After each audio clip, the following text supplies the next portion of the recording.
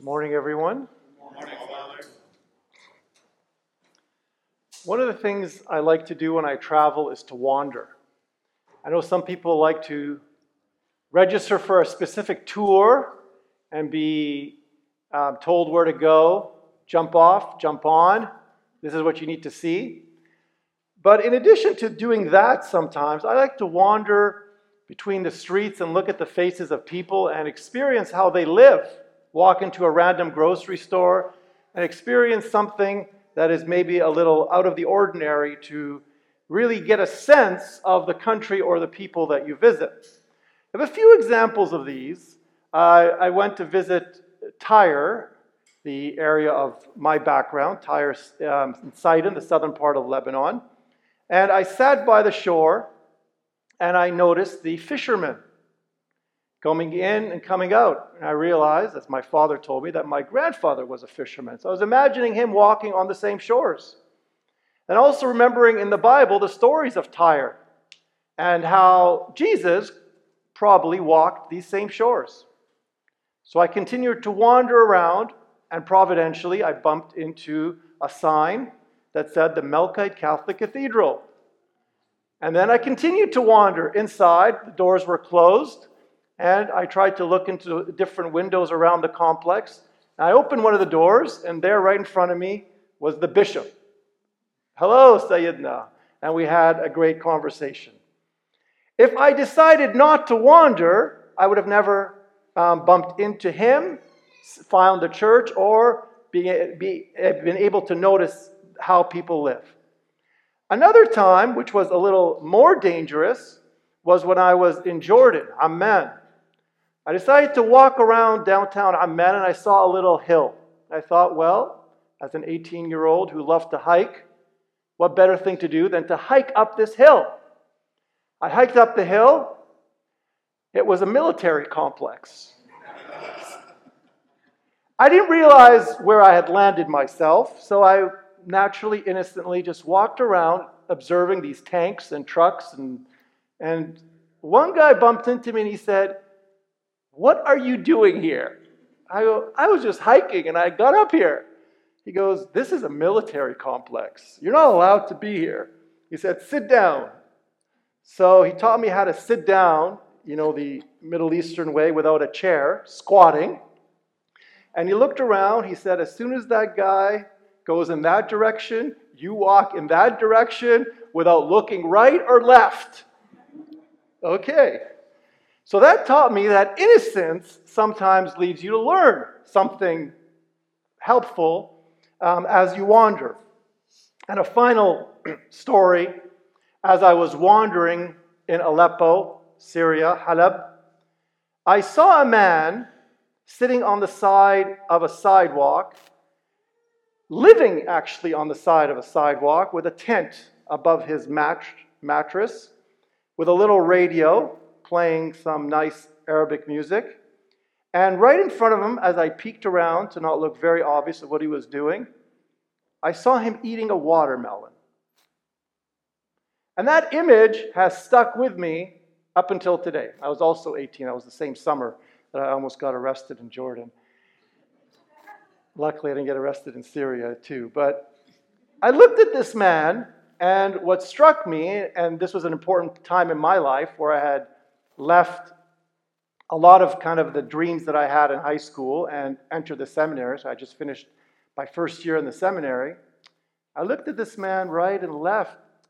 And what struck me, and continues to strike me, is that I just saw the happiest man in the entire world.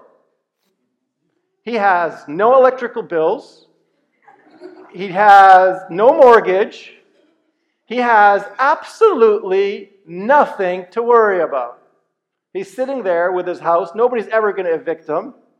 And he doesn't have to worry about what to order. He's simply sitting there enjoying this watermelon and listening to this music as if he was the richest, most powerful man in the world. But in fact, he was at that time, to me, and I think he was the happiest man in the world. All these stories are important for us today as we reflect on this gospel. Because in Jesus' ministry, he loved to wander. If you think of a lot of the miracles that Jesus did, he did them in between going somewhere. He was wandering somewhere, and all of a sudden something happened.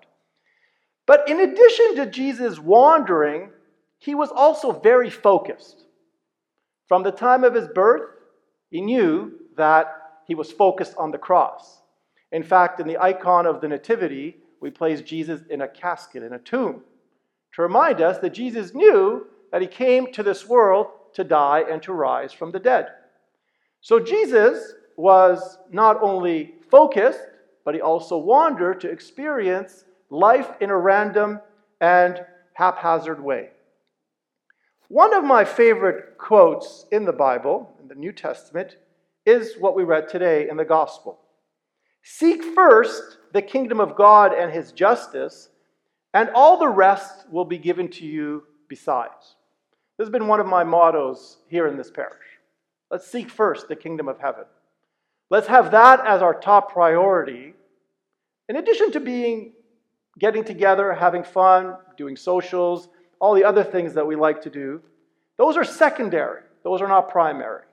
What is the primary purpose of us being here?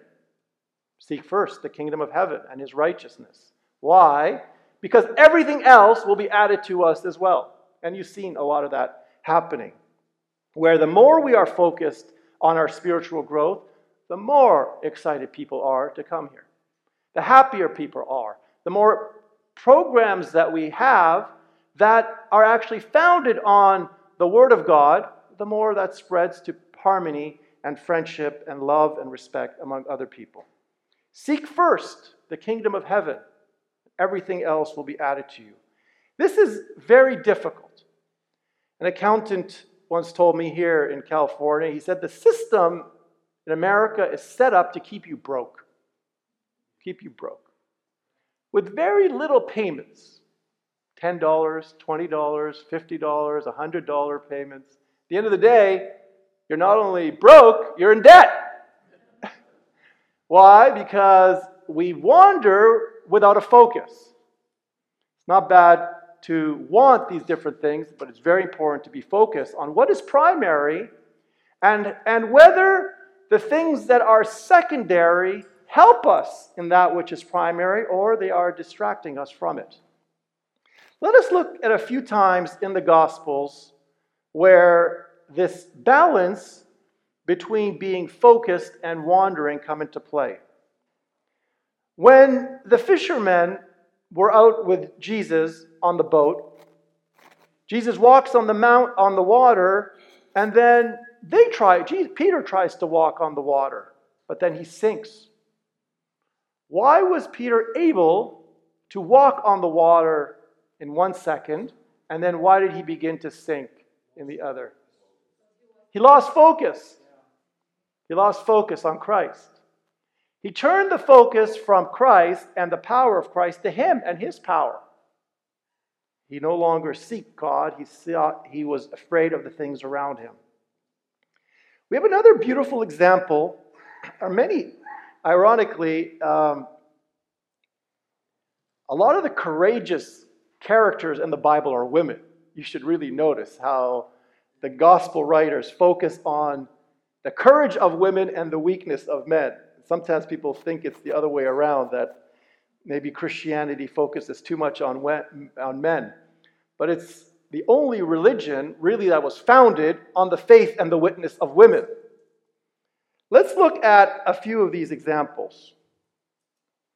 In the Gospel of Luke, in one of the times that Jesus was wandering through the crowds, also one of my favorite passages, a woman, this is Luke chapter 8, a woman who had a flow of blood for 12 years and could not be healed by anyone, came up and behind him and touched the fringe of his garment, and immediately her flow of blood ceased.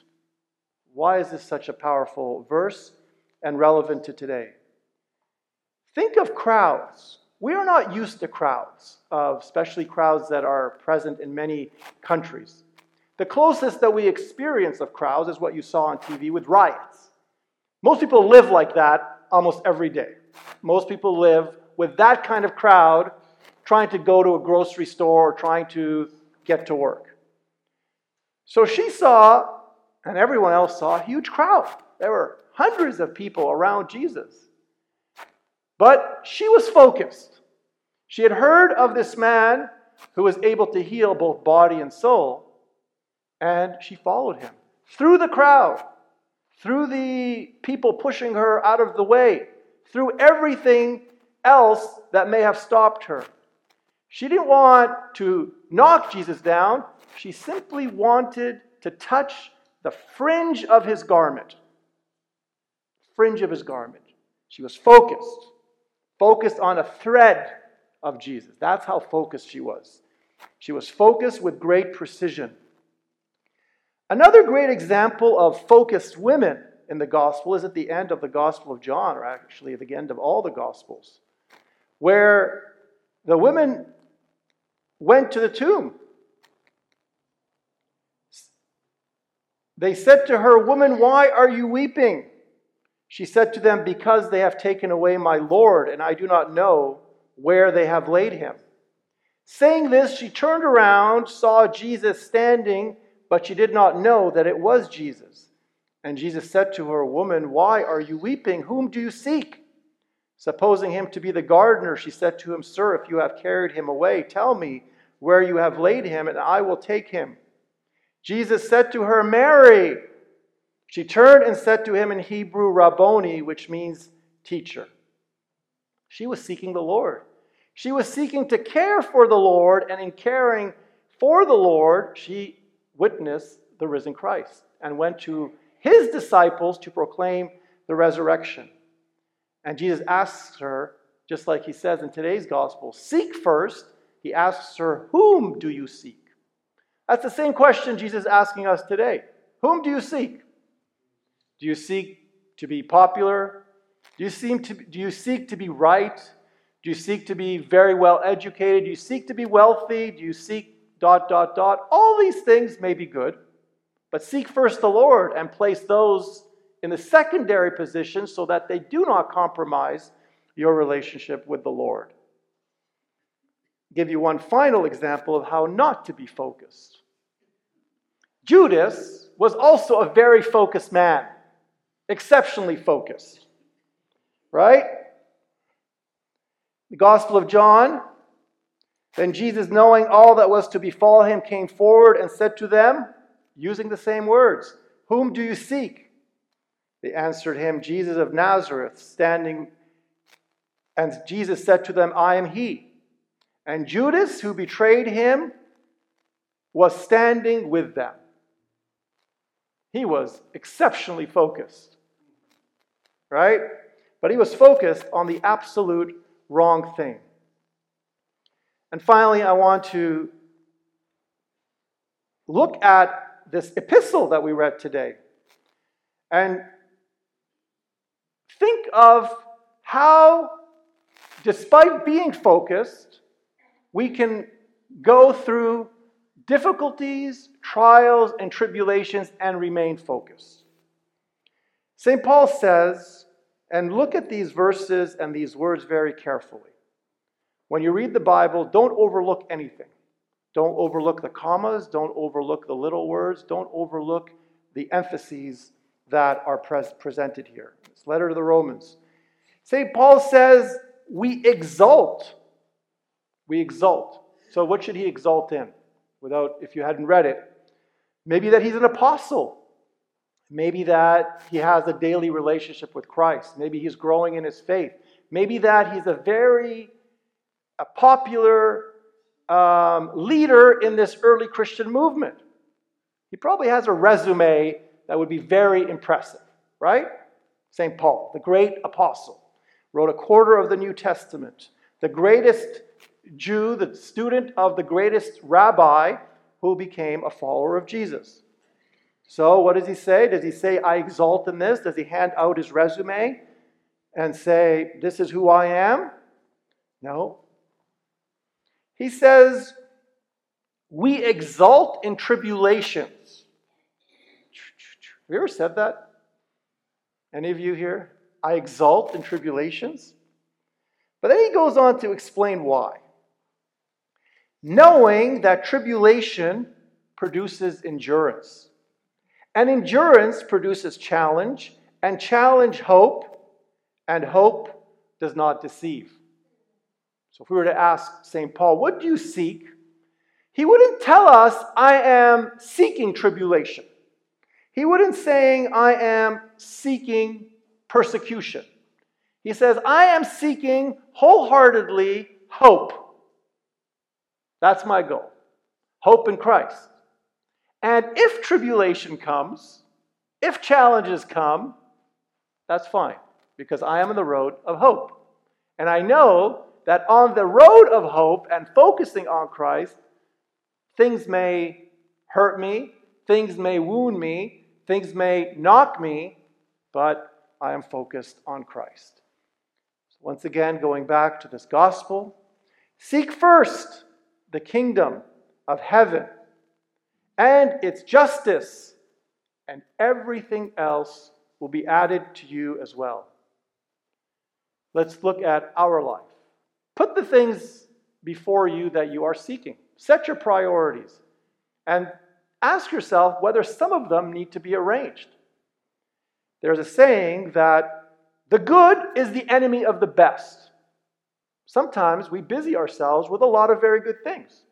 The fact that we're not in jail, the fact that we don't have a criminal record is a good thing. But maybe we might be doing a lot of very good things. But what is the percentage of our time that we're spending on seeking the kingdom of God? How much time are we spending praying? How much time are we spending learning something about our faith? How much time are we spending thinking about something to do with others? How much are we spending time thinking of maybe apologizing, maybe becoming a better person, maybe realizing that regardless of who we are, there's always a day, every day, there's always a need to get better. Seek first the kingdom of heaven. This is not only something that I take as a personal motto, but also I hope that we continue to take that as the motto for our church.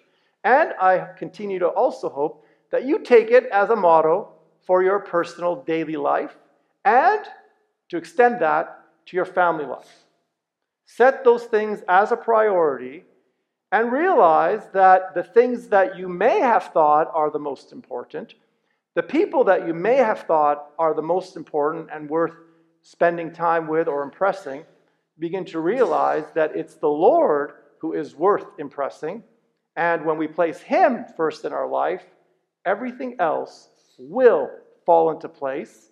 Not only will it fall into place, it will fall into place and give us a kind of joy that is deep-rooted, that is rooted in Christ, that is rooted in His love, and is also rooted in the assurance that when we put our hands and our life in the hands of God, He will take us through the storm, He will take us through trials, tribulations, and through all those things, He will give us a very deep peace and joy and a great feeling that we are children, that we are followers, that we are disciples of the crucified and risen Christ.